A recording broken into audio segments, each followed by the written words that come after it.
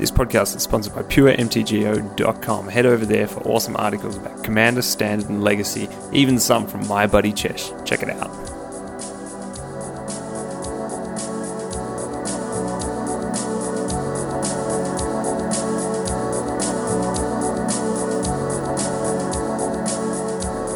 Hey everyone, welcome back to Commander Crunch.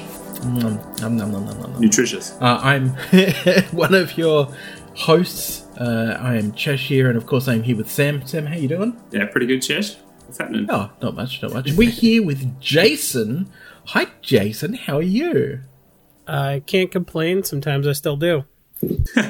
Awesome. Yeah, Jace is someone I've wanted to talk to for a long time. You probably know Jason Alt's name from a few places. We're talking, the mythical 75% Brainstorm Brewery fame. Your content manager of EDH Rec, is that right? Yeah, I hired everybody, so I make up all the job titles. So, content manager sounds good. Like, what would be a better title than that? Like, Supreme Lord, maybe. Yeah, Dreambreaker. The chief financial officer. I don't know. Exactly. CEO bitch. Article rejector. Yeah, exactly. Lately, I've had to step up my article rejection game. Because the EDH Recast podcast said we would like some new voices, and everyone's like, he means me. So we've gotten a lot more pitches lately. Well, maybe those people should have read what that podcast pitch actually was, rather than like thinking, "Oh, I can do this." Well, far be it from me, as someone who just said I could do this in like 2011. Far be it from me to tell anybody they can't. Yeah, that's the heart of it, right? Like, I think doubt is the crusher of all dreams, and I think there's going to be some realities in life where you're just like, well, actually, I didn't do as well as I thought. Jason's the crusher of all dreams. I think you're generally going to do a bit better with most things if you kind of fly a bit of it, like ignorance, to the wind and just give it a go, kind of thing. And as long as you test and reassess what you're doing and try and actively improve, you might actually get somewhere. So it's just like any of those people, though. They really should have been reading the guidelines around that submission, which I have a feeling, and Jason, I'm sure you can back me up on this. I have a feeling that a lot of those submissions, or at least a hefty sum of those submissions, would not have met the guidelines that EDH Rec has set forth within that particular post on the, hey, apply here. I think they perhaps didn't read it if they weren't guided by that post to submit, but rather from a solicitation on the podcast. So I get it. It's fine. I get it. I've only gotten more bad pitches because I've gotten more pitches total. So I've gotten more good pitches, but nobody wants to talk about that. That's like a rule in comedy. Nobody wants to hear about a good day, right? I'm always keen to hear about good pitches. It's not like, they were trying to pitch some sort of like more generalized, article subset for newer players. I'm happy to say that somebody pitched an exact idea that was directly in my head, like the movie Inception style, just went into my mind vault and said, I'd like to write this. So I was happy about that. So when you get an increased volume of pitches, you're going to get an increased volume of good ones. And maybe we should focus on that, since I'm apparently representing the brand now in this capacity as podcaster. So. You said I work for EDH Rec, and I'm like, I guess I got to represent EDH. You're a good ambassador. I really try. Exactly. So I only tell people I'm an ambassador so I can get diplomatic immunity. You write it well. So Jason, what else have you been up to? I know you've got something I've just got into a little bit, and it kind of dovetails into a little bit of outside of Commander and stuff that Chesh and I love to talk about, but you've been doing Film Hooligans. Yeah, Film Hooligans is a podcast that I do with John Dunning, formerly Orzhov Dunn, currently John the Host on Twitter. He's basically done with Magic the Gathering, and he's quadrupled down on his movie podcasting. Love it. But the name Orzhov follows, that's like, will always be there. I think luring back to Magic, no doubt. Yeah, right? Nobody quits Magic. They just sell all their cards to me and then buy them back later. So Film Hooligans is it's a weird name, especially now that he's no longer doing 10th Street Hooligans, but we were called Director's Cut because we focus on directors' filmographies, and then we're like, there's another YouTube channel called Director's Cut, and they have way more followers, so we're like, we need to rename the cast. He's like, what if it was named Film Hooligans because I do the 10th Street Hooligans podcast. I'm like, that's perfect. And then like 2 months later, he's not doing 10th Street Hooligans anymore. And I'm like, we can't rename our podcast a second time in a year. So I think we're just stuck with Film Hooligans. But like, when you hear Film Hooligans, I don't know, maybe you think that we love Green Street Hooligans or something. Like, yeah. Bit of a line half movies and half the Premier League or something like that. Yeah, exactly. And nobody wants to hear me talk about the Premier League because I haven't really followed it since I lived in England in like 98. So I'm like, Manchester United's good and Manchester City's bad, right? I remember when Michael Owen was a rookie and everyone's like, dude, what? Now I'm just imagining you like sitting in a film theatre just going, ole, ole, ole, ole, drinking a lot of beer. Boys, Vinnie Jones in this one. You know what? Some fun. Get a beer, mate. Vinnie Jones is like the only person I was like, I like two things. I like footy and I like film. And I only watch Vinnie Jones films. So then you watched the new Kevin Smith movie then, right? No, wait, the Jay Muse one. Which one? No, Which one? No, the Jay Muse one that has like Vinnie Jones and Danny Trejo and... No, the last Kevin Smith movie I saw was the Jay and Silent Bob reboot, and I regret it. Somewhere in an attic, there's a picture of Kevin Smith getting better at directing movies. I highly doubt that. But, I mean, don't get me wrong, I'm a massive Kevin Smith fan, but his writing has gone... I'm sure there's a sliding scale that just keeps dipping down with every new movie he makes, which is kind of sad. He peaked with Clerks. Yeah. I was going to say, I haven't paid attention to anything since, Clerks, and I mean, knowing Jay and Silent Bob. He did Degrassi: The Next Generation. Yes, he did. What? Yep. A little known fact. I was going to say, who else? I mean, Jason Lee's kind of his connected thing. His go-to? Yeah. I was going to say, Jason Lee, I'm a big skating kind of, that's part of my background, but we won't get into that now. But yeah, Jason Lee's a bit of a dude. But Jay Muse directed and starred in Madness in the Method. Okay. And it was horrible. It basically was like, oh, who actually wrote this? But surprisingly enough, it wasn't written by Kevin Smith. It was written by like Chris Anastasi and Dominic Burns. But it had like Gina Carano and Vinnie Jones, Brian O'Halloran, who everyone should be aware of. Dante. If you like Kevin Smith movies. Or not Dante, Randall. Yeah. Randall. Wait. Brian O'Halloran was Randall, right? And then... No, Dante. I gotta Brian write the first is the one with the facial hair, not the blonde-haired guy. Yeah. Yeah.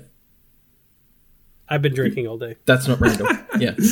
I didn't check in with that about that, Jason. But what time we looking at on your end of the sphere? Oh, 10:30 p.m. Easy. Wow. It's still Friday. And I got a very confusing message from Chesh this morning. It's like, how would you like to do the podcast Friday night? And I get this on a Friday morning. I was like, next week? Our Friday. Yeah, no, I mean, your Friday. Who knows? But I mean, we're hopefully, can sit on the same wavelength anyway. We're just post brunch. Like I said, I think it's post 12, so I can pour a beer and not feel too bad about my life. But I didn't want to become this podcast. I talked to Chesh about this, but let's talk about a little bit of beer. What are you drinking at the moment? So I'm drinking a local Michigan brew called M43. Ooh. From the New Orthodox India Pale Ale series from the New Orthodox Brewing Company. You're an IPA guy? It is a hazy IPA. So they just don't filter anything out of it. And this one is one of the hazy IPAs. I think a lot of people are trying to ape that style right now. Yeah. But they leave it all in the can. They're like, look, don't drink the last sip. Either pour into a glass or roll a can. Do not shake it up. Like there's some junk in there. There's a lot of dead yeast in this. You don't want that in your mouth. You might get some insects. Who knows? It's that raw kind of beautiful bespoke. Yeah. So it's very smooth. I don't like the bitterness of a traditional IPA, but this is very smooth and drinkable. It's got more of a citrusy taste. Yep. I mean, that's what you want. I mean, there was the bitterness overload, I feel like, a few years ago. That was, Yeah, it was it's a quadruple IPA. Yeah, exactly. Everyone's on this, like, tirade arms race to get the most intense IPA that, it created this whole thing that if you had the most intense palate that you could actually enjoy it, then you're, like, on some other level as a beer drinker. And about that time is when I stopped drinking as much beer, but, usually go for the maltier the better, and probably do that metric with a stout or a like your imperial type stuff. Like, give me 12 or 15%, in your beer, but one of those and you're good for a little while. But you'll get a higher ABV if you do like a double or triple IPA. So I think so, and they're actually where that's the reason to do it. But like the side effect that is it's undrinkable. Yeah, I mean, I get a headache sometimes if it's that intense just from an IPA. But like you say. Yeah, so what the Belgians did is they started adding a ton of sugar because that feeds the yeast and you get more alcohol that way. So they did what's called gravity style, I guess. It's like in a big conical tank, and all the stuff's at the bottom, so all the sugar and stuff slides down there and sort of just bubbles up all the ethanol out of there. And that will get you... It'll get you the higher ABV, but it'll be sweeter. Yeah, that syrupiness. And those like that's Belgian fine, actually. Too. Yeah. Oh, I really need a beer now. That actually sounds kind of delicious. Sorry. I don't drink beer, but that sounds kind of delicious to me. Yeah. Like a sweeter beer. Yeah, the Belgian styles are where that's just my favorite thing ever. Like, when it's, especially if you're like a triple cider fan. So, like, I've got a tropical kaiju that's been sitting in the fridge now for like maybe 3 months. It's just sitting in a can, just not touched it because it's exactly. Beer is made to be consumed.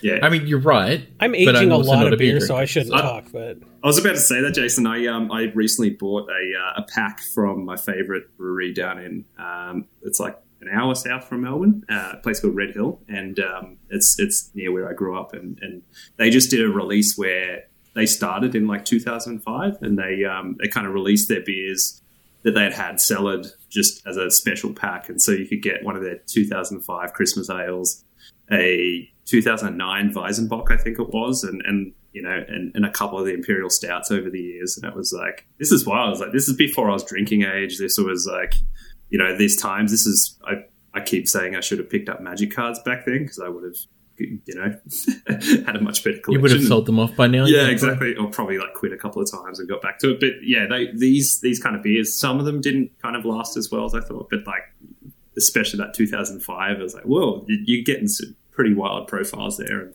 a Christmas ale has all those spices and stuff anyway that really led itself to it. But it's not really going to benefit from cellaring. Yeah, exactly. Like, I mean, anything that's spicy to mellow out, like there's nothing to mellow out, so it's going to be less interesting. Yeah, but I mean that's it. You need something around the like closer to 10%, ABV, and have a good time essentially. But far out. We can go right down the rabbit hole of beering, but good times. Especially, I mean, we can get into Australia is a very funny place that it's been very commercial for a long time, and it's only in the last 5-10 years I've seen, there's like this little revolt of, craft coming, starting up, and, people actually doing things for taste rather than quantity. But I mean, it's everywhere anyway, I guess, unless you're in Germany or Belgium. Yeah. Yeah, where like the commercial brews are amazing. So anyway, but do you want to, we'll talk about moves, we'll talk about beer. Do you want to get into some Magic first and then see where it goes? We can. We should actually get into what yeah, exactly. Sure, but like every podcast I go on asks me about Magic, so yeah, exactly. And that's where I want. That's where I want. It's refreshing not to have to get. All right, well, now that you're settled in, let's talk about Jumpstart. I'm like, all right. Yeah, cool. Exactly. Let's do it. Read the script, Jason. I don't want to sound like I'm complaining. I like being a guest on podcasts. Thanks for having me. We talk about whatever you think I could add to the conversation about. Well, the first thing we should talk about is something that you won't be able to add to, and that's the Jumpstart delay here in APAC. Yeah. So Wizards of the Coast have advised that there is a delay or a potential, I should say, delay in the Jumpstart boxes to the APAC region, including the Love Your LGS promo packs, which I still haven't received, and the box toppers from our core set 21 boxes that we bought. They're the Love You LGS one. Is that the two that you get with the core 21? Correct. Yeah. Yep. So I mean, any box purchase apparently. So I'm owed 3 packs. Ooh. I mean, 3 packs of those, 2 Ren and Siri. I'm a little distraught. I thought you were going to say Ren and 6. You'll get them eventually. You'll get them before you can play them in person. Yeah, bang on. I can't actually get to my store right now because I'm outside a pretty hard quarantine zone right now, and and I just don't care about playing in person anyway. Really, like unless it's the internet's opened.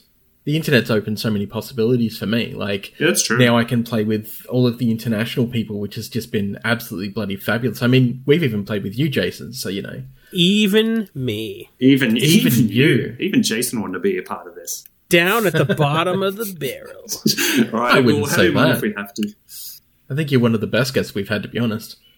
We've agree. Had some pretty bad guests. So, Jason, I mean, that's a good way to get started. Actually, I wanted to talk to you about.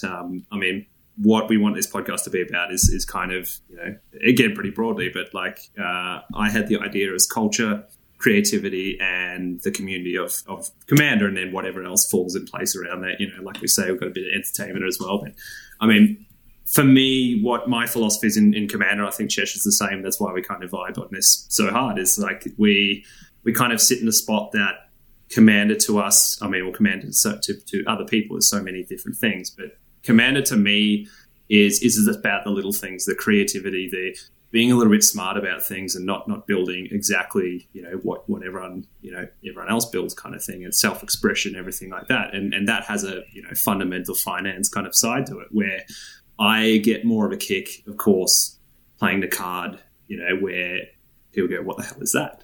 And I didn't have to spend $200 on it, that kind of thing. And I mean, very much a finance novice, but, I love the kick of keeping an eye on all that stuff. And you feel like you're kind of winning at a system if you can pull value out of your collection, or, you can trade for something you see that's on the app or something like that and get it before it's kind of peaked. But, the bottom line is like, we're kind of casual, but like it's, we don't have to spend an absolute infinity on this game, essentially. And that's where 75% comes in, right? And what you've been about for many years. I don't know that 75% is a budget philosophy per se, but I will say that EDH is supposed to have been a bulk rare format initially. Yeah, right? That's what they wanted for it, where your big dumb Dirtle monsters that cost 10 mana were fine. Yeah, exactly. And there are more staples now than there used to be. Yeah, it's true. And I mean, card fatigue comes into it, but we've just got that many options now. And I don't like that they're printing staples. Staples were baked into the format. They existed. It's well, shit, Sol Ring Sigil? Oh, cool. All right, Rhystic Study was terrible. It was worth a penny, and now everybody realized that it's absurd. Okay, neat. What else can we find when we're playing by a different rule set? Yeah, exactly. And as soon as Wizards, turned the Eye of Sauron on the format, I really started to get really nervous. Yeah, because the first thing they did, they're like, we want to print stuff for Commander. I was like, that's cool. And they're like, more than just the Commander decks we do every year. And then I went, oh no. Yeah. And then they said, we're gonna make Commander players want to buy the Brawl decks. Here's Arcane Signet. And I went, oh no. Yeah, great. Exactly. And just to voice a little opinion here. When you're Wizards and you go, Team of Wreck, that's a deck? Oh, we made Wreck for the Commander enchantment just because we wanted it in Commander. Yeah. We didn't realize that it'd have such a negative impact on Standard. Thanks, Wizards. And that's where it can go both ways, right? That it's I know what you mean when I love Limited. I love it to bits. I don't think I'm great at it or anything, but I find the cards can, in a way, value-wise, feed into Commander things.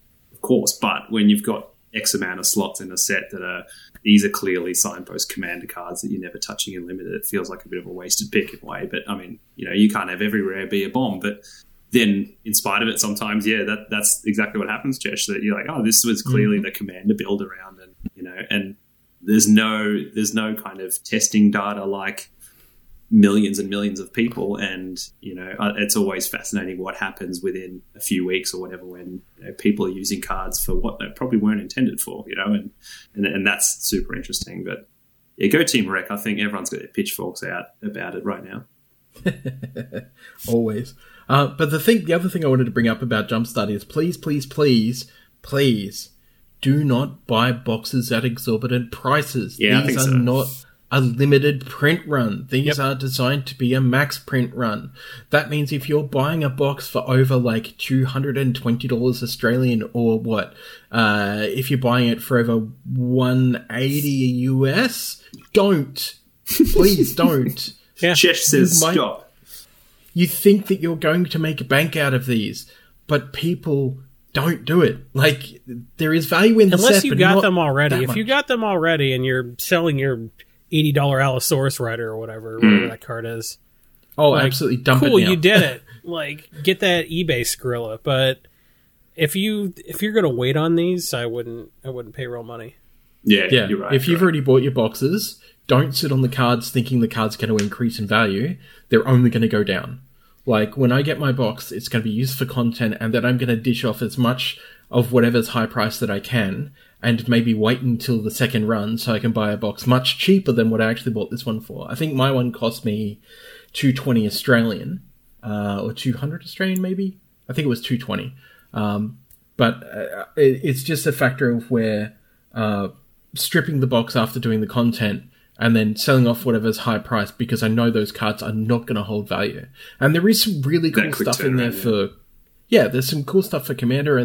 But the one thing you need to remember is that these boxes don't have foils. They do not have foils. That is a big problem with this kind of ancillary product, because the whales aren't interested in those boxes. That means you and your friends are interested in those boxes because you want those Commander staples. Yeah, so, I see it in almost like a conspiracy / what was the Battle Bond type kind of model. But I mean, with those two were, not limited print run either, were they? Those sets were phenomenal. Also. They were so good, and they were very not strong. Stocking up on more of them. But I think the fact that you even made that comparison, it makes me think a lot of people are going to make the comparison, and they are going to think that the prices of a lot of the stuff's going to go down more than it is. Like, I think people like, oh, Craterhoof's going to slide to 15 and I'll buy in there. And I don't think Craterhoof goes to 15 again. No, exactly. That was one of my great wins of, humble brag. But like, I remember being a bit newer to the Commander scene and everything, and just going MM3 came out. I think that was the one. And Craterhoof was literally $12, $13 Australian, and I ummed and ahed about it, and I bought it, and it's like, well, I have one now, and it's worth. Oh, you bought one copy? I know. It was the only one they had in the store, but like you bought one copy. And what a finance win! Look, you did it. This is before I listened to you and everything, and it's just like these stocks. You got how many copies you got? There? One copy. And I'm the high roller now, and I have one share of Tesla. Exactly. One from 1100 to 1200. I did it. Time to retire. Always takes me back to that ad in the that someone on Reddit showed as I shared. It was the one from what was the magazine back in the day? Inquest. Yeah, Inquest. I'm pretty sure, and it was from Wizards of the Coast. And it's like you can play Magic and be an absolute tournament lord and win all this money essentially. And there's had this guy with girls around him with like cars and stuff like that. And it's like, that's Duelist then. Yeah, yeah. It was just gold, and it was like it was something so endemic of the real realities of it. Like this is. It's going to be hard to make a lot of money doing anything, tournament-wise or anything. But, it's kind of nice that they're trying to tempt us. You just get the girls in bikinis. That's it. Yeah, exactly. Yeah. And they're all cardboard cutouts. Have fun fapping. Exactly. But yeah, I mean, what I wanted to touch on too, that I mean, I don't know how much of a factor this is for our game, but I think it's somewhat related. But I do actually... I will commend Jumpstart on it's Gavin's project, isn't it, Chesh? I don't believe so. Okay, that's I know that Gavin was involved, but I feel like it was one of his, but anyway. No, I may be completely wrong. But it's the type of thing that, reprints are good. We've had the fatigue thing of that many cards coming out and everything, and this is a nice way to do it. But I see the best use for this one being onboarding into the paper game. I know this is on Arena as well, but it's the type of thing... I still find there's limited pathways for players new, whatever, to kind of infiltrate that store culture, or kind of get into the game apart from like, what do you get? Say your partner, if they want to play, or they're like, they're somewhat interested in Magic the Gathering, what do you get? A Planeswalker deck, and there's those kind of methods aren't. I'd never find them that appealing for someone really wanting to get into it and like get into the action straight away. Whereas this kind of, I hate to say it, this conditions people to crack boosters and go, yeah, what could my deck be this time? I don't have to think about deck building, but there's that random element to it for sure. And I think it's pretty bloody genius, and it's going to sell boosters for that reason. But I think it's like I constantly have people I want to introduce to the game, not really in person these days, but I find that a really interesting kind of inroad essentially. And I think that it's in their best interest to do that and keep paper alive. Yeah, absolutely. Look, I think that this is the set that has me not really scratching my head as such, but just going like, originally this product was touted to be for newer players, and then they were like, no, it's for everyone. It's like, well, just maybe make up your mind. Yeah, nothing's for everyone. Oh, and the designer of this was Doug Bayer, who was the lead design on this. But we do have Gavin on next week to talk about Jumpstart, because look, I am excited to play it. I'm excited to try it and see how it works. I'm also a bit excited to have a chat to Gavin about maybe trying to let us know how draft will happen for the Commander draft set that's coming up. Oh, that's wild. Because these supplemental ancillary products are coming thick and fast, and giving us different ways to play is where my mind is sitting right now in like peak awesomeness. Because sure, give us a sealed deck, fine, whatever. Give us a draft box. Okay, it's a draft box. Like, we've been doing that forever as well. Great. Yeah. Giving me a new way that I can actually play the game, which is, as a side note, why I will keep every year hassling Gavin and Wizards to put box toppers in that are like plane chase, to do with the planes that we're on, because that makes fucking sense to me. Yeah. But I'm excited because this gives us a different way to play. Like, finance stuff aside, I think that this product could be a really cool way to get newer players in. Just, like, hey, you just buy like 2 of these 20 card, boosters that have lands and shit in them already. Oh, yeah. You don't need to know how to build. All you need to know is a rough how to play. Slap them both together, give them a shuffle, sit down at a table with your friend, and beat the shit out of each other. Yeah. It sounds great. I think it's just like the most efficient pathway to all those things about Magic that people get into it for. It's the endorphin rush of cracking boosters. It's the the feeling some power of some powerful cards, because that's the thing too. Like, intro decks may not have that, so but then when your friend goes, oh, you just crack this crazy rare, you got a Shieldred or something, like it's huge, and you're like, oh, I want to keep doing this. So I mean, I think it makes sense on all avenues. But Jason, do you want to go into a bit more about? I mean, you kind of did, but forecast for what you see Jumpstart being, and like good thing for our game in general, and going forward, or are you feeling a little bit of product release fatigue at all? Or? Well, they released 2 sets right on top of each other, and that was the worst. Yeah, it's getting a bit much. Like, it's doing set reviews, trying to schedule people to write articles about it's too much. Yeah, I mean, the Commander stuff, when it comes out in unison with an actual set or whatever, that was enough to get through. And it's just they put the Jumpstart release stuff right on top of core set, and you can't get the stuff. Jumpstart releases, like, getting the physical cards is going to be delayed, but we still made sure that we didn't give you any breather between core set 2021 and Jumpstart. Yeah, like, I get this. A lot of the same cards are bleeding over, but like, it made no sense to stack them on top of each other, and then like, oh, by the way, you're not going to get the Jumpstart packs for a while. So yeah, it's exactly. going to be don't worry about it. A really long time between it's on your radar. Hype of the preview season and then you actually getting the physical cards. Like, it was just they couldn't have anticipated the way a global pandemic was going to mess with their supply chain. So I get all that, but at the same time, it's like, if you know things are going to be a little wonky, why not just give us a couple weeks? Yeah, exactly. But hey, let us savor core set 2021 before you rinse the taste out of our mouth with another set. Which, I mean, cracking core sets, I know too. Like, it's, like, whoa, like, it's the decision paralysis for, just stuff. Like, you say, like, I can only ever get excited about so much stuff. It's a very good core set. Yeah, totally. It's going to be all over Arena. Don't forget that one. Oh, Jumpstart. Yeah, true. Remember that Wizards. This shows.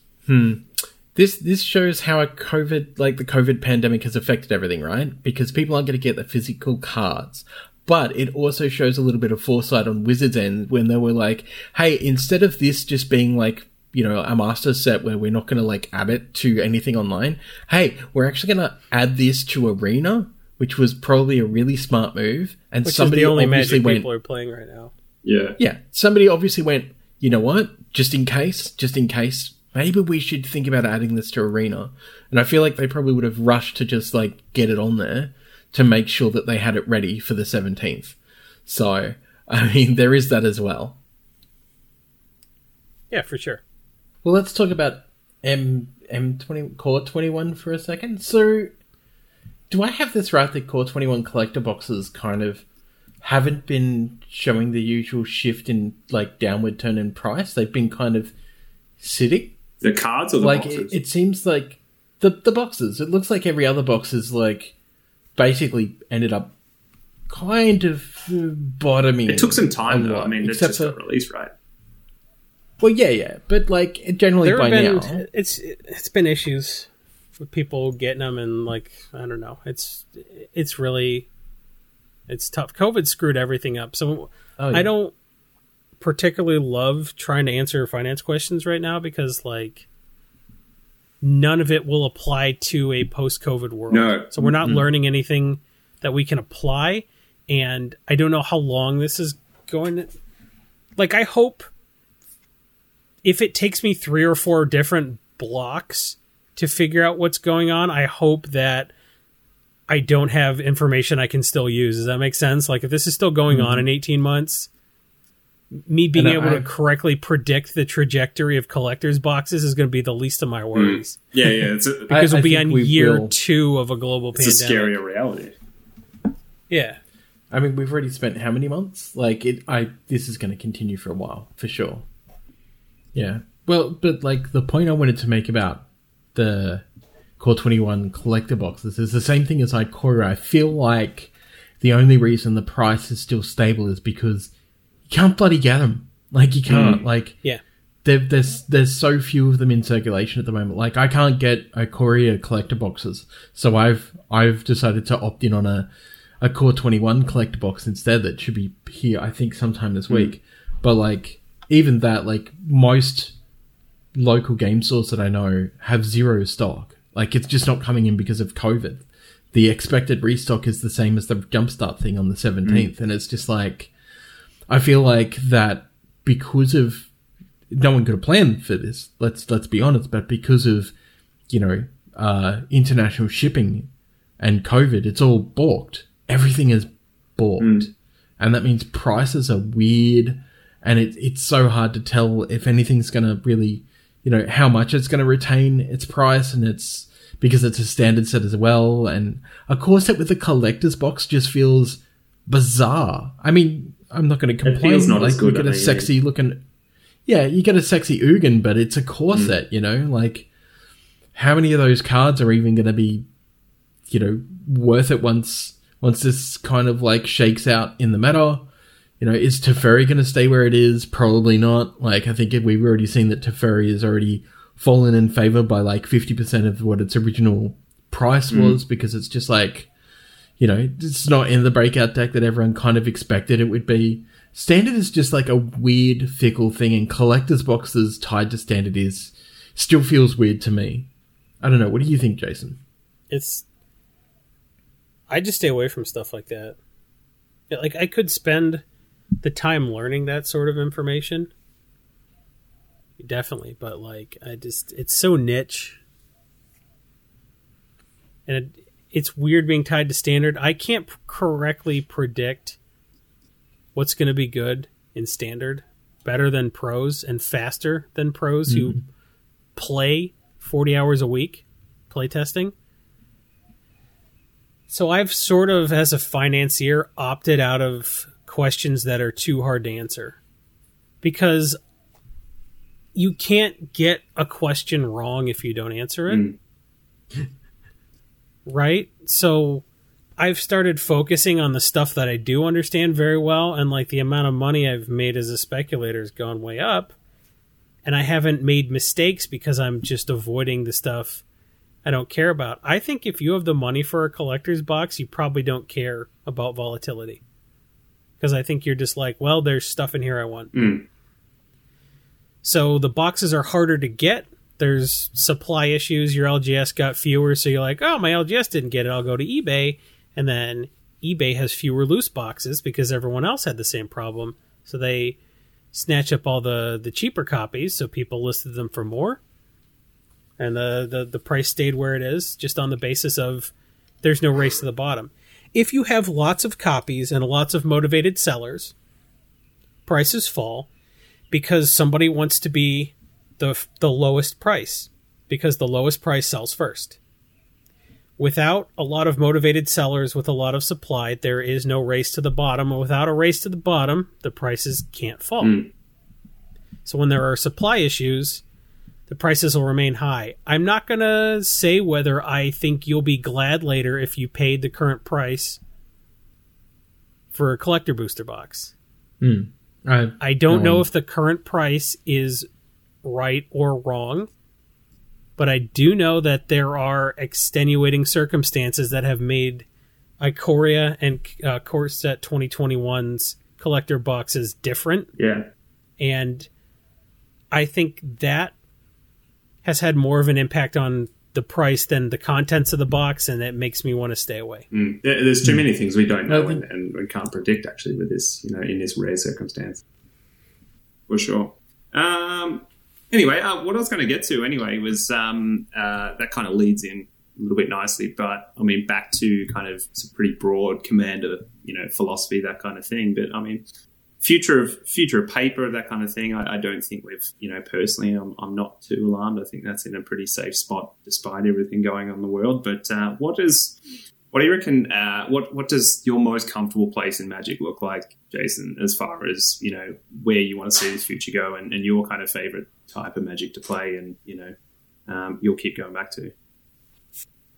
I didn't like how I felt about playing Magic when I was playing competitively. So now that I'm just like playing for no prizes, it feels better. I don't like playing Magic for prizes anymore. Yeah, true. I mostly just play the kind of EDH I've played lately has felt like a product. Yeah, because I'm playing with other content producers on somebody's stream, so we're presenting the game as product. So yeah. If I make a joke, it adds to the product rather than just like making the game take longer. So everyone's personalities aren't a distraction from the game. They're part of the product. And people doing insane plays as part of the product, and like people not stacks locking people and that kind of thing.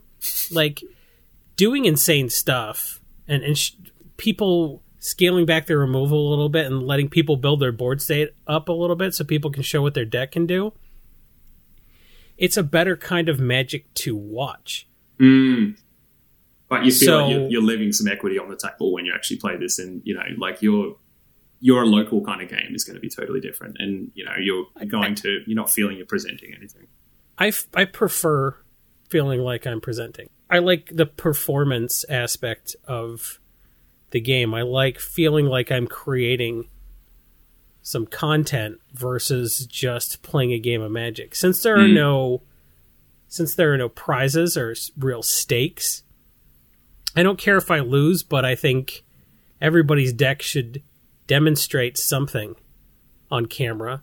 Totally. I think the people watching interacting with chat, I like interacting with chat. So I think the kind of EDH I'm playing right now on webcam is ideal. Interesting times, but I mean, bottom line, how do you see, I know it's a huge question, Jason, but paper Magic, the future, like where do you see us going? Casual. Yeah, exactly. And it's where the money's being made, right? Because I think they're trying to shift to be a digital card game, which is fine. I think watching people play an arena is clearly what people want. because they're just copying the successful aspects of other card games that are doing well. That's true. But they've eclipsed Hearthstone now, right?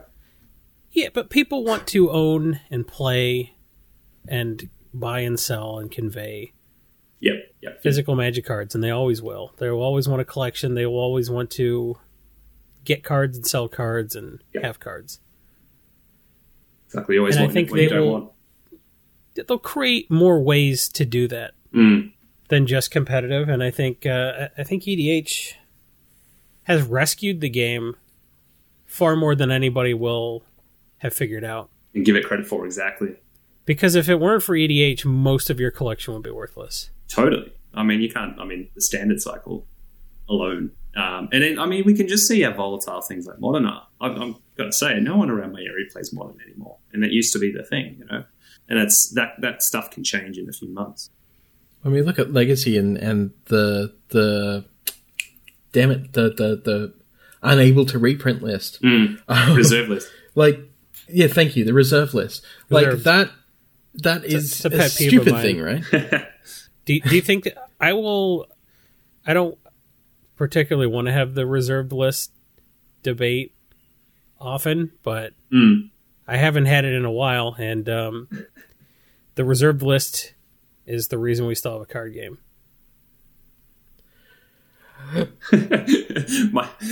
my wall of kelps just looking back at me, just going, you know, for $2. But yeah, and I've heard it said a bit, and I don't have much to add to the topic, but I think it's actually pretty solid, as much as some people argue against. But you know, I think you're bang on. What is the reserved list preventing anybody from doing? Really? Buying dual lands at a good price. Okay. What do you need dual lands for? The problem is, well, I mean, completely agree. Here's the problem I have with the reserved list, right? I mean, number one, thank goodness it does exist, right? Because otherwise you would be seeing Secret Lair dual lands for $1,000, right? That's what Wizards would do. We know this. Nothing is sacred anymore. But you're predicating those prices on a world where, like, there's a secondary market because it's underpinned by this promise. Like, if you want to not have a reserve list, then you're Yu-Gi-Oh. Well, and you do not want to be Yu-Gi-Oh. Oh, no one wants to be Yu-Gi-Oh. But rolling that back, have a look at fetch lands. They're not on the reserved list, and we've got, like, you know, we've got Secret Lair fetch lands box at like $450, right? Yeah.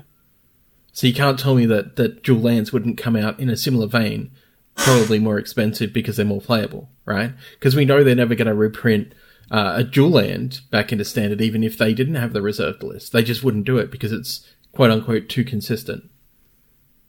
That's the problem. So, like, my only problem with the reserved list is that it's made some cards so scarce that it makes me wonder how long we'll be able to get our hands on copies of those cards before they, A, get priced out way too far. I think they're kind of already are, right? Well, and that's the point, right? Like, I can still get revised dual lands for a very good figure right now, yeah? Like $150 to $200 for, you know, a slight play version.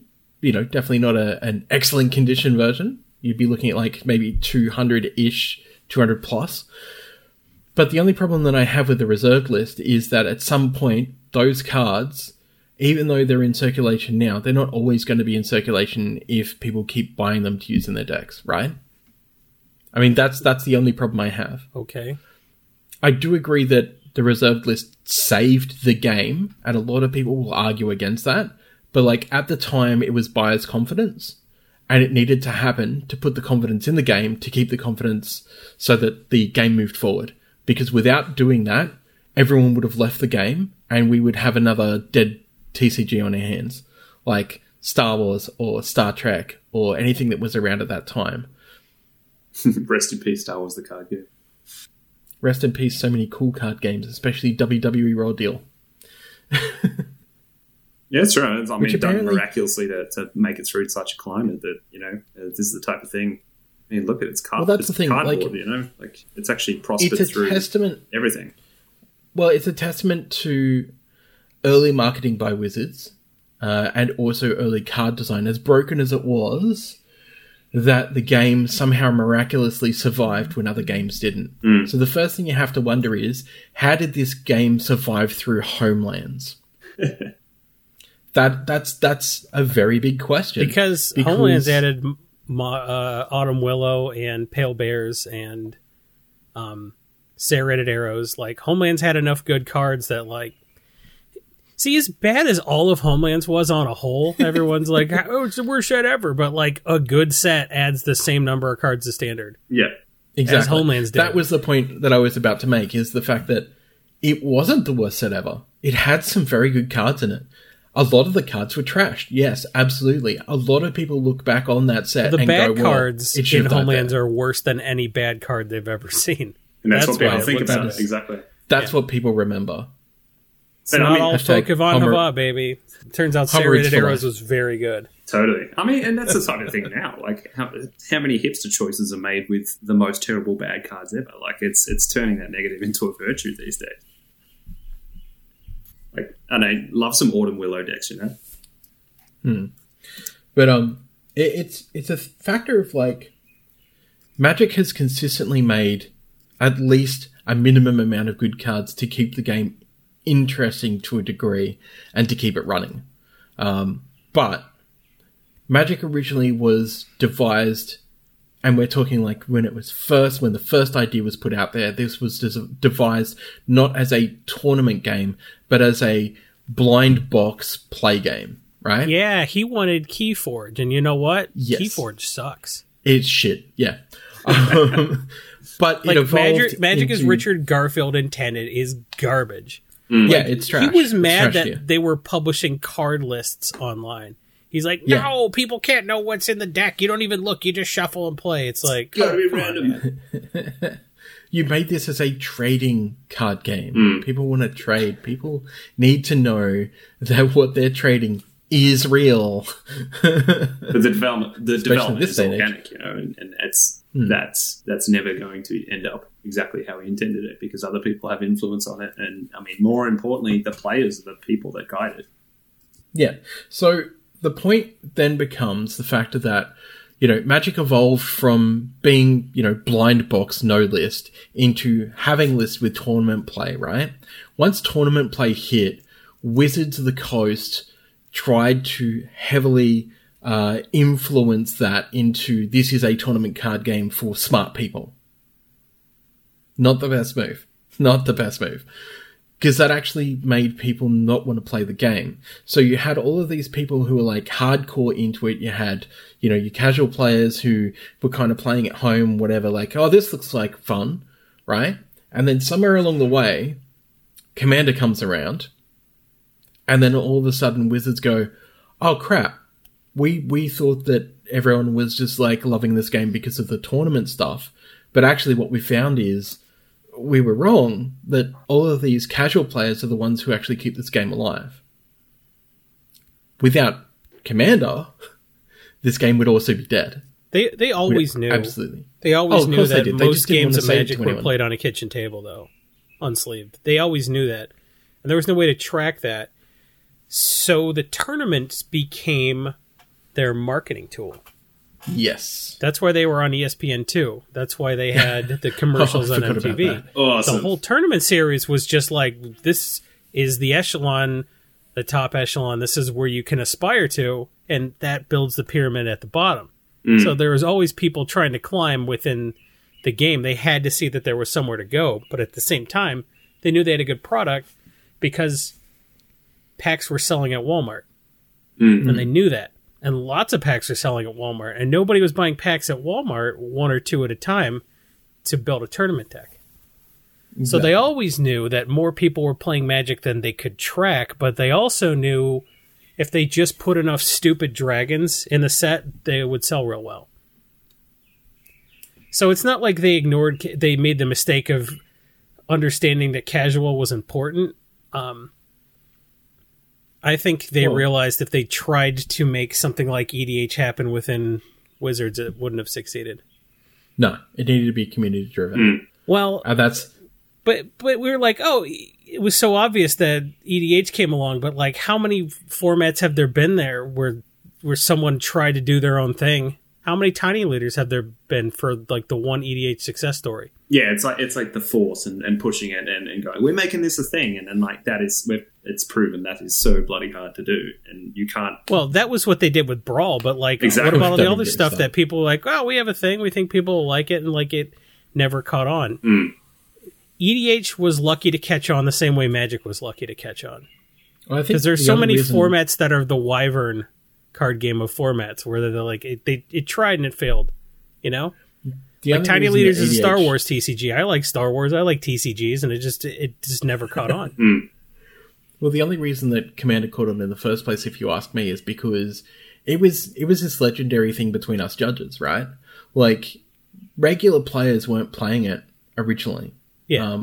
Us judges had been passing it around from person to person, like, hey, here's some rules for this subset. Like, this is how you play this subset rule in Magic to make things interesting. We started passing that around.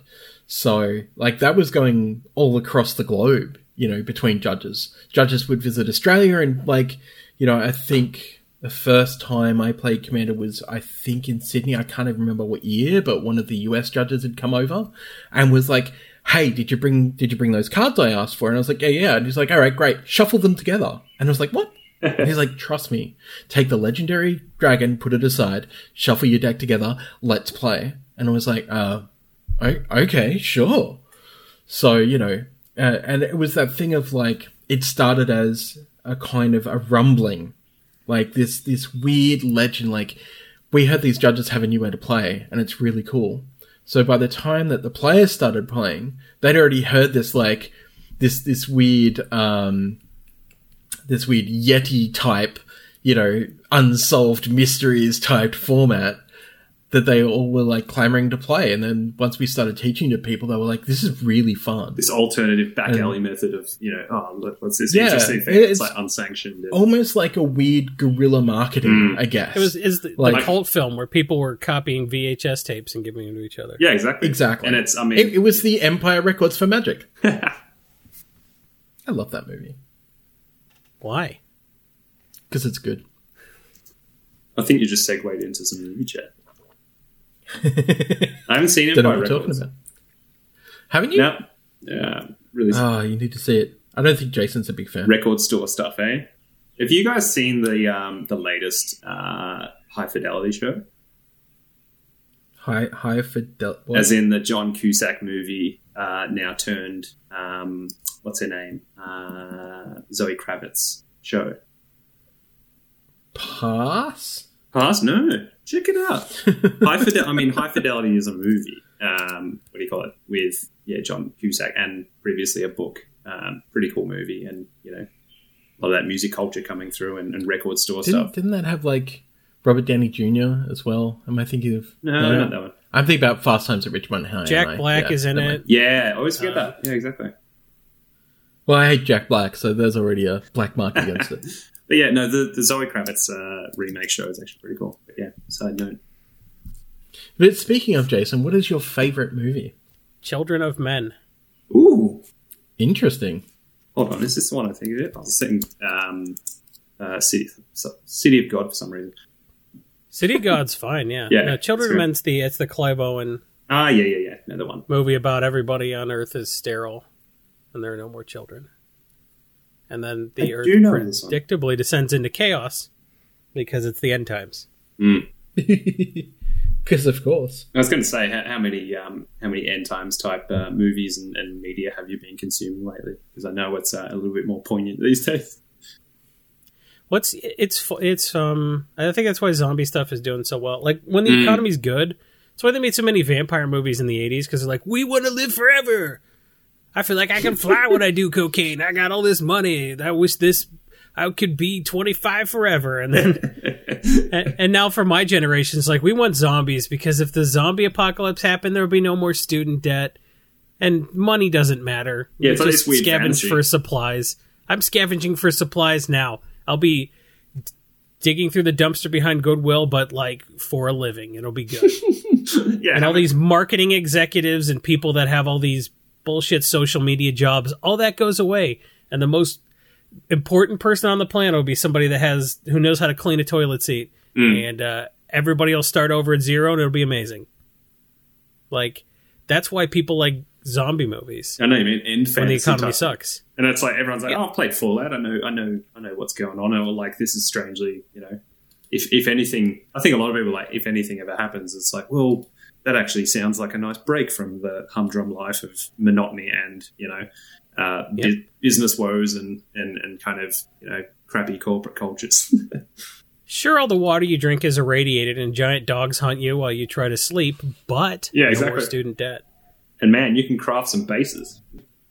That dovetails nicely in a weird way, Jason, to something I'd kind of love to talk to people about. But as far as I know, you've done your own thing. You've managed to fund your, what you do is what you do, and you fund your own lifestyle essentially by all your endeavors. Do you spend a lot of time at home essentially, like on your own hours? Like, it's not. I don't think you haven't been in had to kind of fall into the work for a job, work for people like in an office type sense, like Jesh and myself have for quite some time, and we talk about those fantasies of it all blowing up essentially.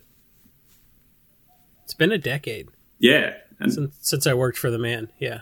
Yeah. And it's the type of thing that the reason I bring that up, that the pandemic has made us look at a lot of things and how we kind of adapt, and a lot of companies have had to just, very reluctantly start trusting people to work from home, that kind of thing. And lo and behold, everyone's found out that, wow, this is really nice. Like I don't have to spend an hour on the train in the morning and then at night or driving, build up all that. I can wear my tracksuit to work.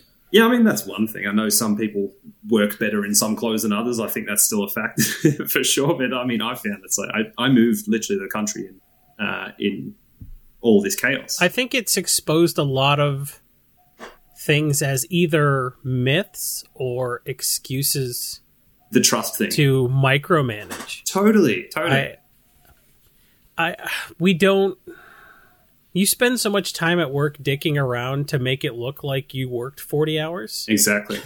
But if you could do all the work you do in 23 hours a week, like, the company doesn't have to love that they're paying you for 40, but like, just pay me the amount of money you pay me, and those other 17 hours I can do what I want. Or if I take 50, I'm not working slow, I'm working at my own pace. As long as you give me a deadline and I hit it, why can't I set my own hours? And why do I have to go in at 7 a.m. where, like, I'm exhausted because I'm not a morning person, because everybody else decided they want to go in at 7 a.m.? Why can't I work my own hours?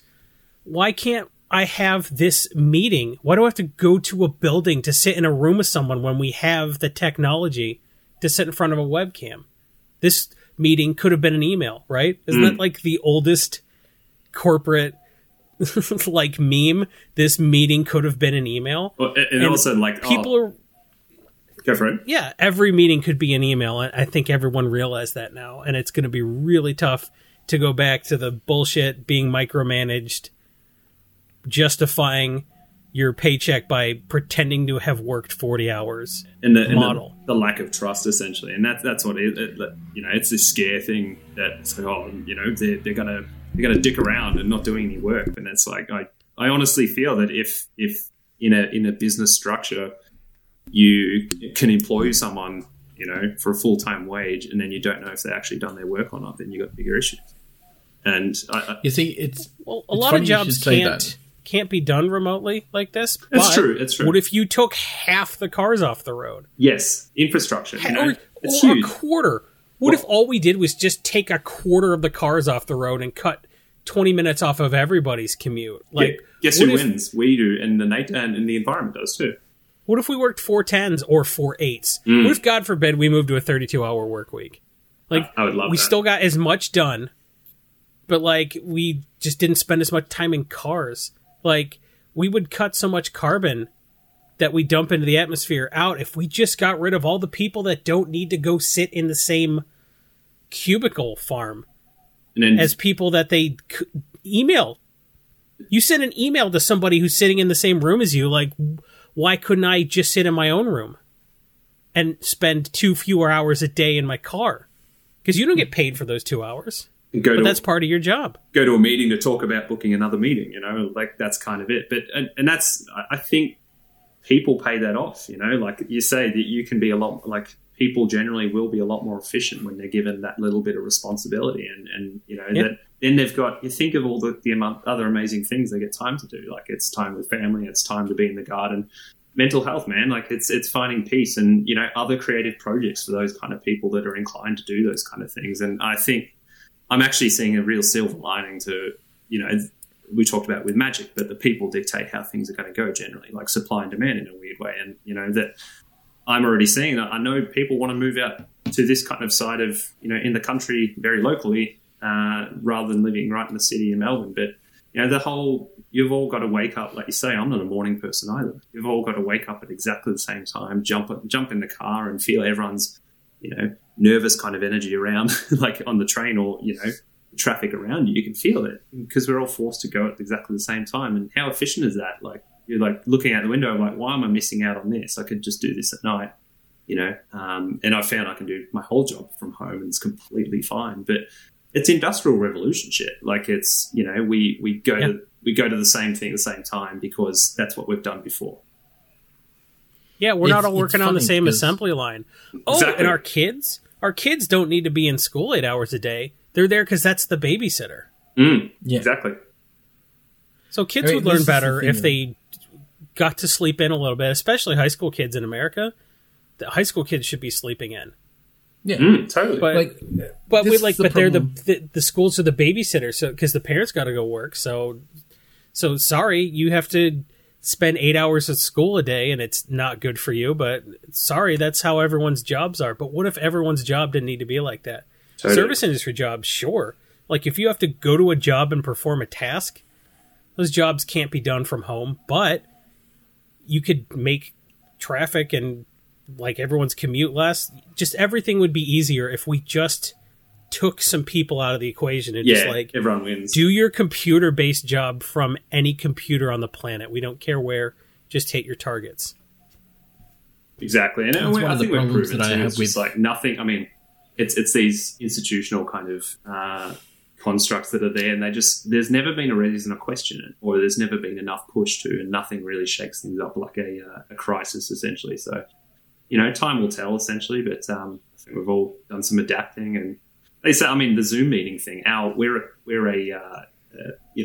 for a very modern company, and it's like, you'd think so, like as a design agency, but we still, like internally, still had a bit of a hard time doing anything outside the office. Like even if I had to get on a call with a developer, I'm like, oh, that's a bit different, that kind of thing, don't I? And it's like now it's like it's Zoom meetings. Like you can see the people, you can get the interaction. It's like I don't have to leave my house. And I'll say too, I think best environment for me, I'll still get some, interaction at work and, go there maybe once a week or something like long term. But, who knows? Like I can do most of this at home and then everything else wins out. I make more bread. I, spend more time with my wife. I get to be in the garden and I find peace and, that is a promising place. So we'll see. I think there'll still be a backlash and a lot more people will say that we need to be in an office when we don't, but, But we're going to stop listening to those people. Well, that's it. Exactly. The people have the power. And that's the point. It's like, it goes back to my original point. If, it's the self-doubt thing. If you kind of limit yourself, you're always going to be limited. Just sometimes it's worth going, I actually have more power in this and more push than I realize and jump for it, and people may actually listen. Well, and a lot of stuff is like, well, we do it because we've always done it this way. Exactly, and it's really hard to shake that up. And I keep looking back at last year, the start of this year, and how, I know our country was on fire, and that was pretty scary, but still we look at our lives, and they're so luxurious and monotonous at the same time. Like we had all these liberties, but we had all these things that were set in place. We're not going to rightfully question them. This is the job I work in. This is the way it's done. Why would I shake that up, essentially? And now we realize... when you don't, it just gets monotonous and you lose a bit of yourself. I think the social unrest also you're seeing shows that if you don't beat people down and force them to work 8 hours and commute 2 hours and just like not have any time to do anything but just get home and fall asleep to Netflix with their eyes glazed over, they're going to pick up a brick and demand to be treated better. Exactly. And like we say, it's just inefficient. Like you force someone into a construct of working kind of environments like that, and how much, real good focus and real good, efficient work are you doing during that week? Whereas in your own circumstances, that could reasonably be done in, half, 3/4 of the time if you just give people a little bit more, responsibility and trust, and it all pays off essentially. So, yeah. Less meetings. Yeah, exactly. I work in corporate, right? I'm basically in corporate reporting, and I deal with millions of dollars of fuel per month. My job is probably one of the most politically charged, weird jobs ever because I'm constantly trying to make the process better because there's no written process. So I've been writing processes for the jobs that I do within the business. The problem with that is that prior to this, no one from our business at all has ever had working from home arrangements. Now that we do, and mind you, our productivity is tracked constantly, even now, constantly is being tracked. We have to put down, what time we started, what time we left the virtual office, how long we're taking to do certain projects and spreadsheets, and how many of this thing you've completed, because they constantly want to track you like you're a child, right? Because that's what business does. And then as soon as you show improvement, it's not good enough. They'll raise that bar because they want to push more blood out of that stone, right? Because that's what they do. That is absolutely what they do, because the bottom line is how hard they can push you without you snapping so they can make more money. And they're the ones dictating that performance, essentially. Exactly. And I can tell you right now, like, my performance is exactly the same, if not better, than it's been at work, because I no longer have an overbearing manager over my shoulder watching what I'm doing. At least that's the way it feels. Sorry, Jahek, it really does. I constantly feel like when I'm in the office that I have management breathing down my neck constantly. Hey, what are you doing now? Hey, what is this thing? Why is this being done this way? Why is that being done this way? But now that we're all working from home, the business is like, yeah, I guess we can keep doing this for a while. I mean, eventually we'll need to go back into the office. But our managers now realize, like, oh, my team's actually much happier working from home. And it's like, yeah, because now we don't have the feeling that somebody is constantly watching what we're doing. We don't have somebody listening to our conversations and then berating us because we're being too loud in the office. We're having too good a time at work, which, by the way, doesn't make fucking sense. Exactly.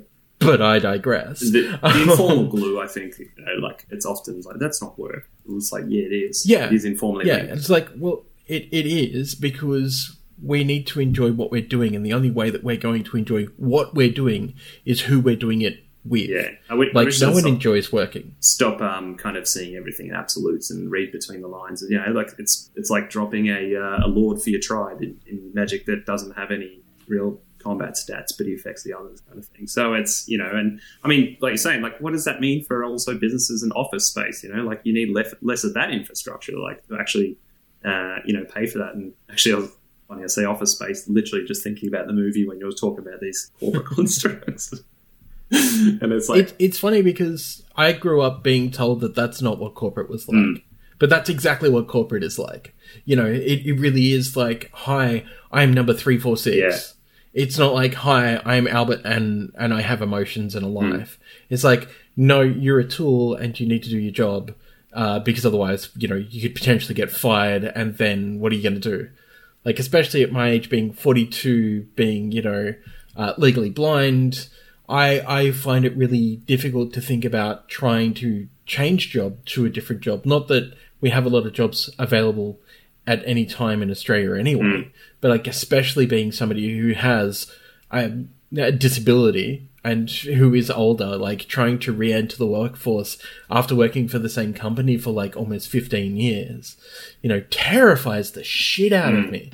So I bend and I break to, as far as I can to put out the right results, because if I don't, there's always that potential that I'll be fired. But I mean, that's because old businessmen doing old business things. You said it so many times. We only just allowed casual dress throughout the week. Yeah, which we've had casual dress on a Friday we've had casual dress on a Friday for 2 years, right? And then at the end of last year, because of, Christmas holidays, they were like, hey, we're going to make it on Mondays and Fridays. And then they started seeing, like, how much of a morale boost it was. And then they were like, if you're not customer fronting, if you don't have to meet with a customer or, with another business, you can wear casual clothes. And then they trialed that and went, oh, people are actually a lot happier. Do you think? You think that people would be happier not having to tie a bloody double Windsor or, wear a suit every day to work? A suit should be a fun thing to wear. It's like actually a nice treat, but yeah. It should be a treat, exactly. But instead, we've instilled it in the world because of old corporate bastards that it's this thing that somehow makes you work better. No, it makes you more uncomfortable. More uncomfortable means that you're going to work less efficient because you are constantly uncomfortable. Exactly. If you are comfortable, that doesn't mean you're going to slack off and you're going to lounge around. It means, hey, I actually can do my job more effectively. I can do my job better. And I can process things faster because I'm not sitting here constantly wiggling in this stupid suit going, I wish I didn't have to wear this shit because it's, it's uncomfortable. It's like you don't put somebody in a torture chamber and expect that they're going to be able to, write a 300-word essay, it's not going to work. That's not how shit works. Yeah. So, I mean, that's kind of it. I think I have no idea what the future looks like anymore, but, I find that oddly thrilling, in a weird way. I mean, I don't, despite everything bad that's going on right now, I see some positivity down the line if we can all be sensible, essentially. Anyway, we've had a bit of a big kind of broad blue sky rant about a few things, but I think it's all pretty awesome. We're on the same page, and but where do you want to weave this back into? You got a bit more Commander to talk about, Chesh, or do you want to go straight into more, maybe even some of these topics Jason's been talking about on Film Hooligans? Well, do we want to hit up Dark Crystal first? Because I feel like I have things to say. Yeah, Jason, I haven't even checked with you. Do you know? Do you have any experience with the latest Dark Crystal series? Yeah, I watched all of it. What do you think? It was good. I think they got away from puppetry a little bit. They didn't solve all their problems with puppetry like they should have. There's more like an aesthetic kind of legacy choice, I guess. Yeah. And a respectful Jim Henson thing, because I think they even. But I almost didn't hate that. No, I loved it because pretending everything existed just from the waist up was kind of silly. I mean, that's it. There was some. I was a big Thunderbirds fan growing up, and there's that odd quirkiness that you're just this looks. Well, those were legit marionettes. Those weren't even. Yeah, it was with strings and shit. That's a different kind of puppetry. The Jim Henson thing was there's a dude's hand inside here at least. And sometimes how do we hide the dude? Too, right? Yeah. Yeah. So it's how do you hide the dude? And it's you're right. The new one is sort of puppets have feet now. Screw it, whatever. And the writing's awesome. It's this little weird hovering type thing. And again, that's the feels a bit Thunderbirdsy, but I mean Thunderbirds, they were kind of waddling along. My favorite one of those is when a guy's playing drums. It's unreal. But I mean, both of them anyway. Can't be denied the absolute design and heart in them though. And that's I think when I'm watching it and just going, it's really nice to get transported in a way. And I think last episode I was talking to why are we talking about it now? Did it just end up on Australian Netflix or something? It's kind of, I brought it up last week and Chess just watched it and I wanted to see what he thought because he hated the original movie. It's fine. It's fine. Look, to be honest, I feel like aesthetically it was a lot lighter in tone than the movie was. So it's not as dark, but the themes that it touches on are absolutely horrendously dark. But there was nothing surprising here. It's oh, okay, yeah. So we're dealing with, racism and elitism and slavery and okay, cool. This is not what I want to watch in a world where we have the orange Cheeto man in power. And we have, war with China is looming at this point because, everyone's pissed off at them about coronavirus, and they're like, hey, maybe back off a little bit, but they're kind of like taking over the world anyway. So yeah, that's true. But, you know, I mean, I think your eyes are very much open to everything that's going on, and you know, like you don't need to be reminded, of course. But I don't know. I mean, I said last time, it's. I found it you know, I didn't need to be reminded, but a sobering reminder that hopefully some people might see. It's like, you know, look, this is a you know, kind of fantasy example of why people shouldn't infight, because it's really dumb. Well, it's funny because this actually ties back to a comment that Jason's already made much earlier in this podcast, is that, you know, people want to see something that isn't reflective of the current situation. That's true. You know, people in the 80s wanted to live forever. Well, I don't want to sit here and watch what is happening in Dark Crystal because that's what's happening in the news. You know, with like Black Lives Matters and you know, protesters being like smashed by American police because the police are all, you know, ACABs, because there's all of this shit going on in the world, because, you know, our politicians here are, you know, either half racist, half dumb, or just, you know, really bloody incompetent at their jobs. You know, all of this stuff is just like, cool. I don't, like, none of this is new to me. None of this is what I want to see right now. Like, this is just dark and depressing. Yeah. And like, especially, and hashtag spoilers, especially seeing the love interest being used as such a poor plot device and having her die in like episode 2 or 3. And it's just like, have we not been talking about this for years, about like how maybe we shouldn't be using female representation as like a plot point that is literally a fucking plot point? Like, haven't we been talking about this enough to say, hey, look, maybe make the female the hero? But no, that's all right. We don't need to do that here. Like, okay, great, whatever. Good time. But yeah, it was fine. It was fine. It wasn't terrible. You know, it was a good watch, but just not as entertaining because of, you know, reflective of the world. Yeah, true. And I think that might be quite context sensitive very much right about now too. Jason, anything entertainment-wise you're being really vibing on lately? I just I finished stuff so fast. Yeah. Amazon is kind of lapping Netflix right now, I will say that. Amazon originals are just, I don't know. Like, I feel like a lot of good movies are getting added to Netflix, and Netflix just owns original stand-up comedy content right now. And stand-up, I was going to the club most Friday nights before COVID. So, not having seen live comedy in like 5 months, it's good to at least get some new stuff on Netflix. I was going to say, were you performing or were you just watching? Well, I don't perform at the club much. I'm not at that level right now. So going to the club is where you meet the headliners and network and do stuff like that. So even though I've been very different scene here, so yeah, I've been performing less lately. Been kind of scaling back a little bit, but I was still just hanging out with headliners.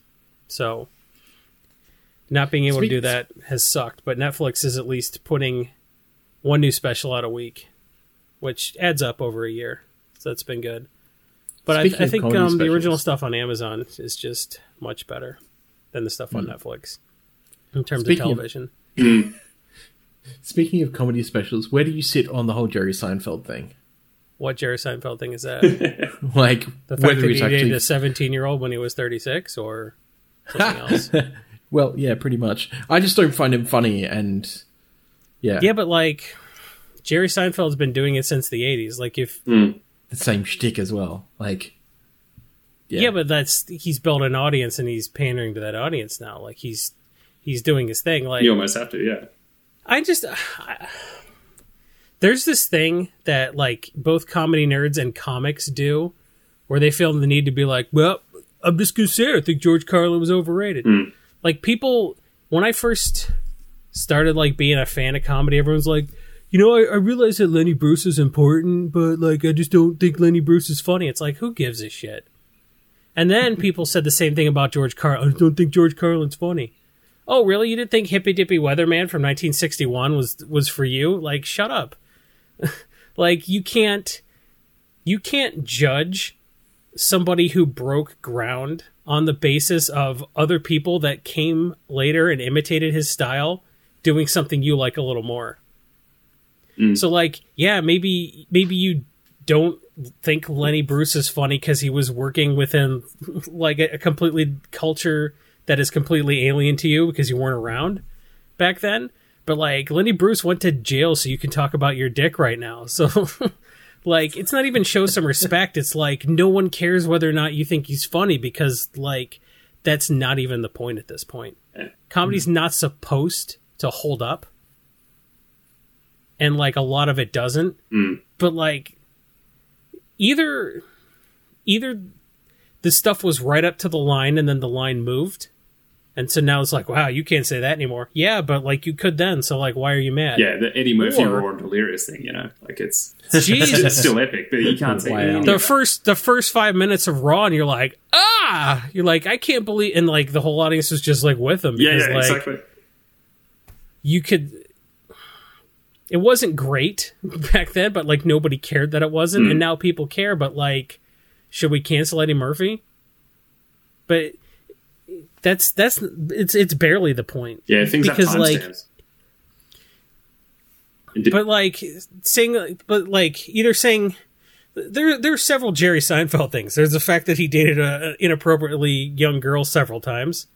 There's the fact that, like... his comedy doesn't really hold up because it was written for, like, 80s clubs and, like, that kind of observation that he did, people came after him and did later. Like, he innovated. So when someone's an innovator, you're going to hear so many people rip him off, and then you'll come back later and be like, wow, this is just like what everyone else is doing.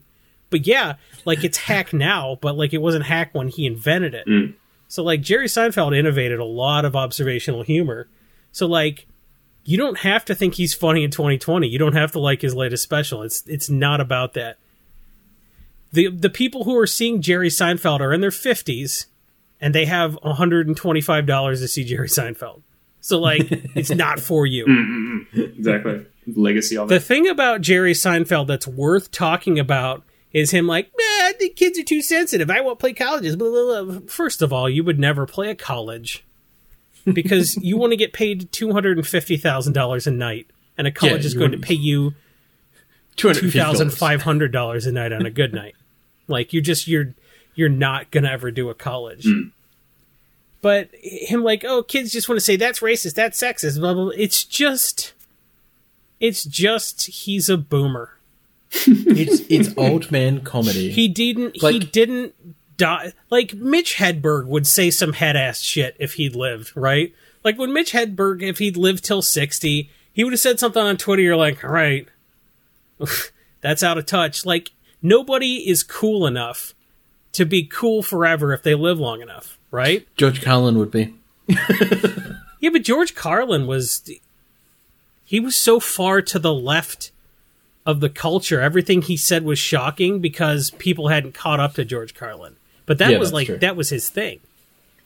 But Jerry Seinfeld was never trying to shock anybody. He was trying to make benign observations so that he could get on television and get paid $1 million an episode for Seinfeld. Like, Jerry Seinfeld did what Jerry Seinfeld set out to do. Yeah. Like, comedy was the vehicle to Jerry Seinfeld insisting on himself until he could get paid more money by being on television.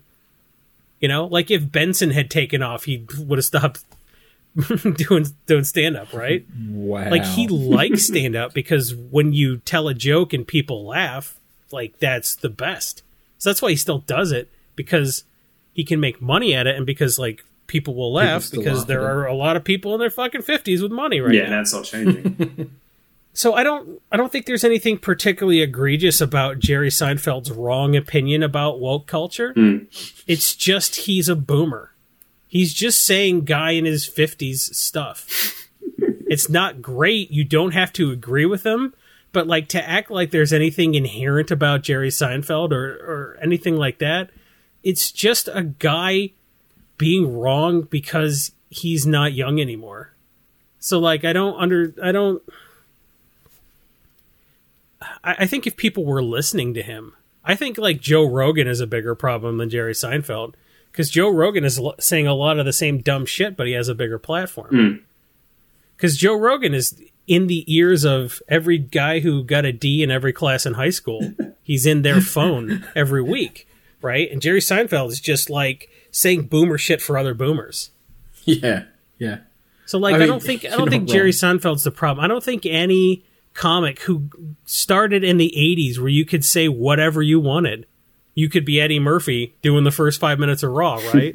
Anybody who started back then is like, back in the day, you used to be able to smack a cocktail waitress on the ass, and now, like, just ask Ron White. You can't work in Texas for 15 years if you smack a cocktail waitress on the ass. Like, times change, and people, especially, like, white boomer dudes, wish that times hadn't changed so much because their life got a little bit more annoying when they had to think about how what they said affected other people. Think about adapting. You know what? Except for Weird Al, there's like, I think the Weird Al is the exception there, because he has somehow managed to keep himself like inside the parameters, I guess you could say. Because like, he never gets political. He's polite, and he just does weird, stupid parodies where he's like, "Oh, that song title sounds like a food. Let's do Livin' La Vida Mocha about a guy who makes coffee. Let's do I'm a Genius." Yeah, it's nothing. Because Weird Al's so silly, he's not trying to be offensive because like he doesn't have to. But like a laugh is a modified scare. It's the same. It's the release of tension after your fight or flight response is triggered. It's somebody takes you one way and then real quick misdirection. They tricked you. You have to trick someone to make them laugh, and sometimes you have to say some offensive stuff. It's one way to do it, right? Like That's there true. are a lot of different ways to get a laugh, and like sometimes being edgy is one of them. But like I think kids in their 20s now never got the memo that when people tell a joke, there's an understanding that nobody has to agree with it.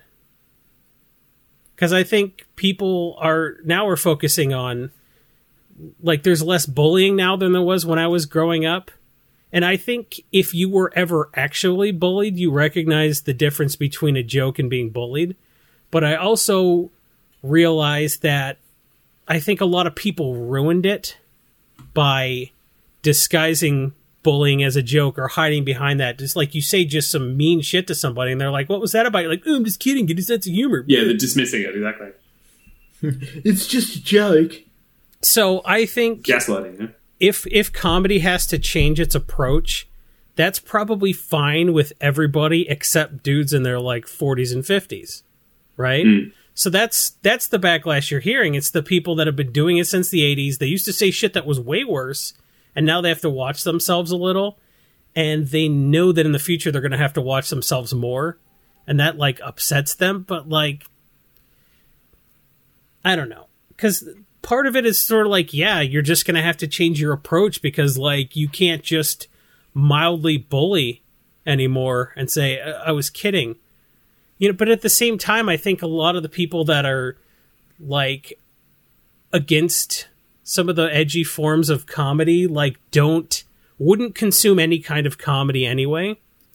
So it's sort of like, as much as it's like silly for a comic in his 20s to say that he doesn't think Lenny Bruce is funny, like Lenny Bruce isn't for you, I think Jerry Seinfeld's not for someone in their 20s. He's not for you. And you can't be surprised that he doesn't care what you think. If I had that much money, I probably wouldn't care what anyone thought either. Exactly. So, I think we're going to wrap up there. But thanks so much, Jason, for being on and just, sharing the mic with us this afternoon, or our afternoon, your night. Hope it's not 3 a.m. now. Hope you're on your 4th beer. But, it's been an absolute joy. I mean, we dived into basically everything we could and, keen to have you on again and even just, love to have another game on Command the Distancing if I can make it happen too, and if Chesh will allow me to, and if you want to jump on again as well. Absolutely. Perfect. Yeah, sounds awesome. Great. Thanks for having me. So where can people find you, Jason? If there's anything I missed as far as your outlets these days? I'm Jason Ealt on Twitter, and I have a pin post at the top that talks about all the different things I do. I write for Cool Stuff Inc. and MTG Price. I podcast on the Brainstorm Brewery podcast and Film Hooligans podcast. I'm the content manager on EDH Rec. And I think that's awesome. It. Just those few things in the community. I'm always down to play webcam EDH. And if you're interested in learning more about the 75% theory, just Google 8 Simple Rules EDH. Yeah. I think that's probably the best way to find the best article to read on the topic. Still an eternal article, for sure. Where can we find you, Cheshire? Twitch.tv/Cheshire Plays Games, YouTube.com/Cheshire Plays Games, or at Cheshire Plays on Twitter. And also, of course, our sponsors, PureMTGO.com, for all of your magic needs. Wonderful. And you can find me at Pastor Jam Sam on Twitter, but probably better off just drop us a line at Commander CMDR_Crunch on Twitter, maybe at CMDR Crunch on Instagram, or even got a website these days if you want to catch your podcast that way, cmdrcrunch.fireside.com, or just drop us an email at cmdrcrunchpodcast@gmail.com. But it's been an awesome afternoon, guys. Hey Sam, speaking about email, did we forget we something? forgot something. So we got an email from another podcast. Do you have it in front of you? The Wizard Staff. Yeah, these guys dropped us a line and they asked us, I don't know, I didn't check if you responded to them. From one podcast to another, I would like to extend a welcome and ask a question for your podcast. I'm a big fan of Australia, probably my favourite place that I have travelled to and visited. One of my favourite animals is the koala. So my question is, if there were a koala creature card, legendary of course, what would be its CMC, colour identity, effect, and stats? Now, I'm actually going to ask this of Jason first, because I think that this is going to be hilarious. So a koala? Yeah. It has to be a koala, yep. They're probably a 0/1, I was thinking something like that, yeah. Because like a 1/1 is like a basic human. So like a human could murder a human. I don't know that a koala could murder a human. They're more dangerous than people think, though. I'm going to go with like a 0/1 because I feel like a human could kill a koala. Like, I realize that like you make a 1-mana 0/3, like Arboreal Grazer or something like that. So I feel like I probably need to make it at least an 0/2. Yeah, that's strange. That was the creature that came to mind too. Like maybe, I mean, green is default, I think, but it was something maybe to do with mana. Like you say, so I'd like. Go for it. I'd like to make it like multicolor, but you really can't because it's got to be like a 1-drop, right?